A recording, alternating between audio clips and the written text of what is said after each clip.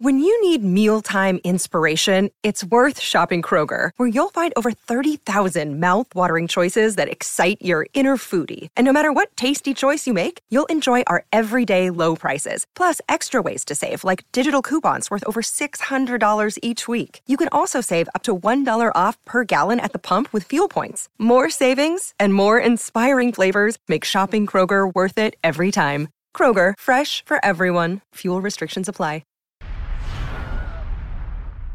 This is outrageous. It's unfair. We would be honored if you would join us.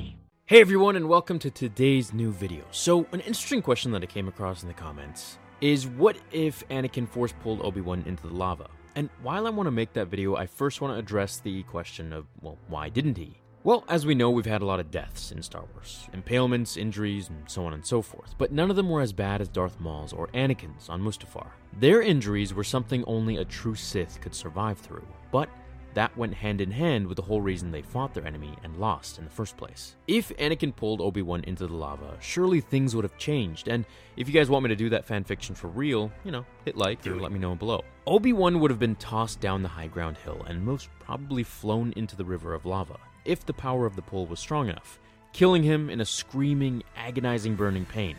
However, Anakin needed him alive. First off, it was his hatred for Obi-Wan, just like Maul, that kept him going in that very moment. Kinda like a carrot on a string motivating the donkey to keep walking. Seeing Obi-Wan standing there before him, healthy, safely, in between him and Padme, made him more angry than if he wasn't there, focusing his rage on surviving. If the battle was over, he would have possibly let go of his immense hatred, and everything he was using the Force to sustain his life might have changed at that moment. Now, the next reason he couldn't have done this was he was using every ounce of the Force that he could muster to focus on staying alive.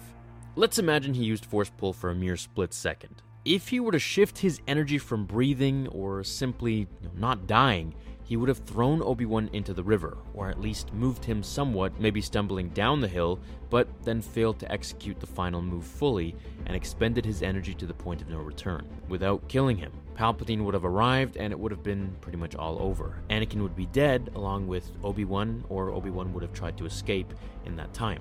Now, in the event that Anakin would have pulled Obi-Wan down and possibly killed him, then I think he would have died. I mean, he was in immense pain. Having 3 of his limbs cut off and then burning to death, basically.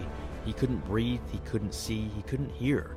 So for him, he was in this amount of pain that basically required all of his midichlorians to focus on sustaining his life. And if he used that for just 1 second to pull Obi-Wan or do anything other than living, I think he would have been dead, causing Palpatine to find a new apprentice. So maybe that forced him to go look for Darth Maul, or something like that. Who knows? But as for why Anakin didn't just force pull Obi-Wan into the lava, as easy as it sounds, which would have worked at that height, it would have ended up in taking serious precious energy away from sustaining his own existence. I think if there was any way that he would have killed Obi-Wan, it would have been not to jump over him, and to respect the high ground in all of its glory by waiting for the pod to travel down the riverbank and then, fighting him on level ground. Otherwise, we got the outcome that we got, and, well, Vader was truly born.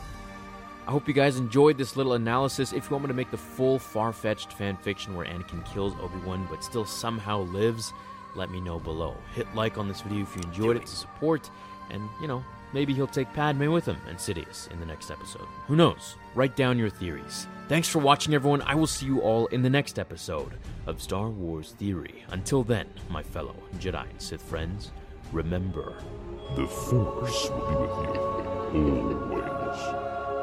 Now, fulfill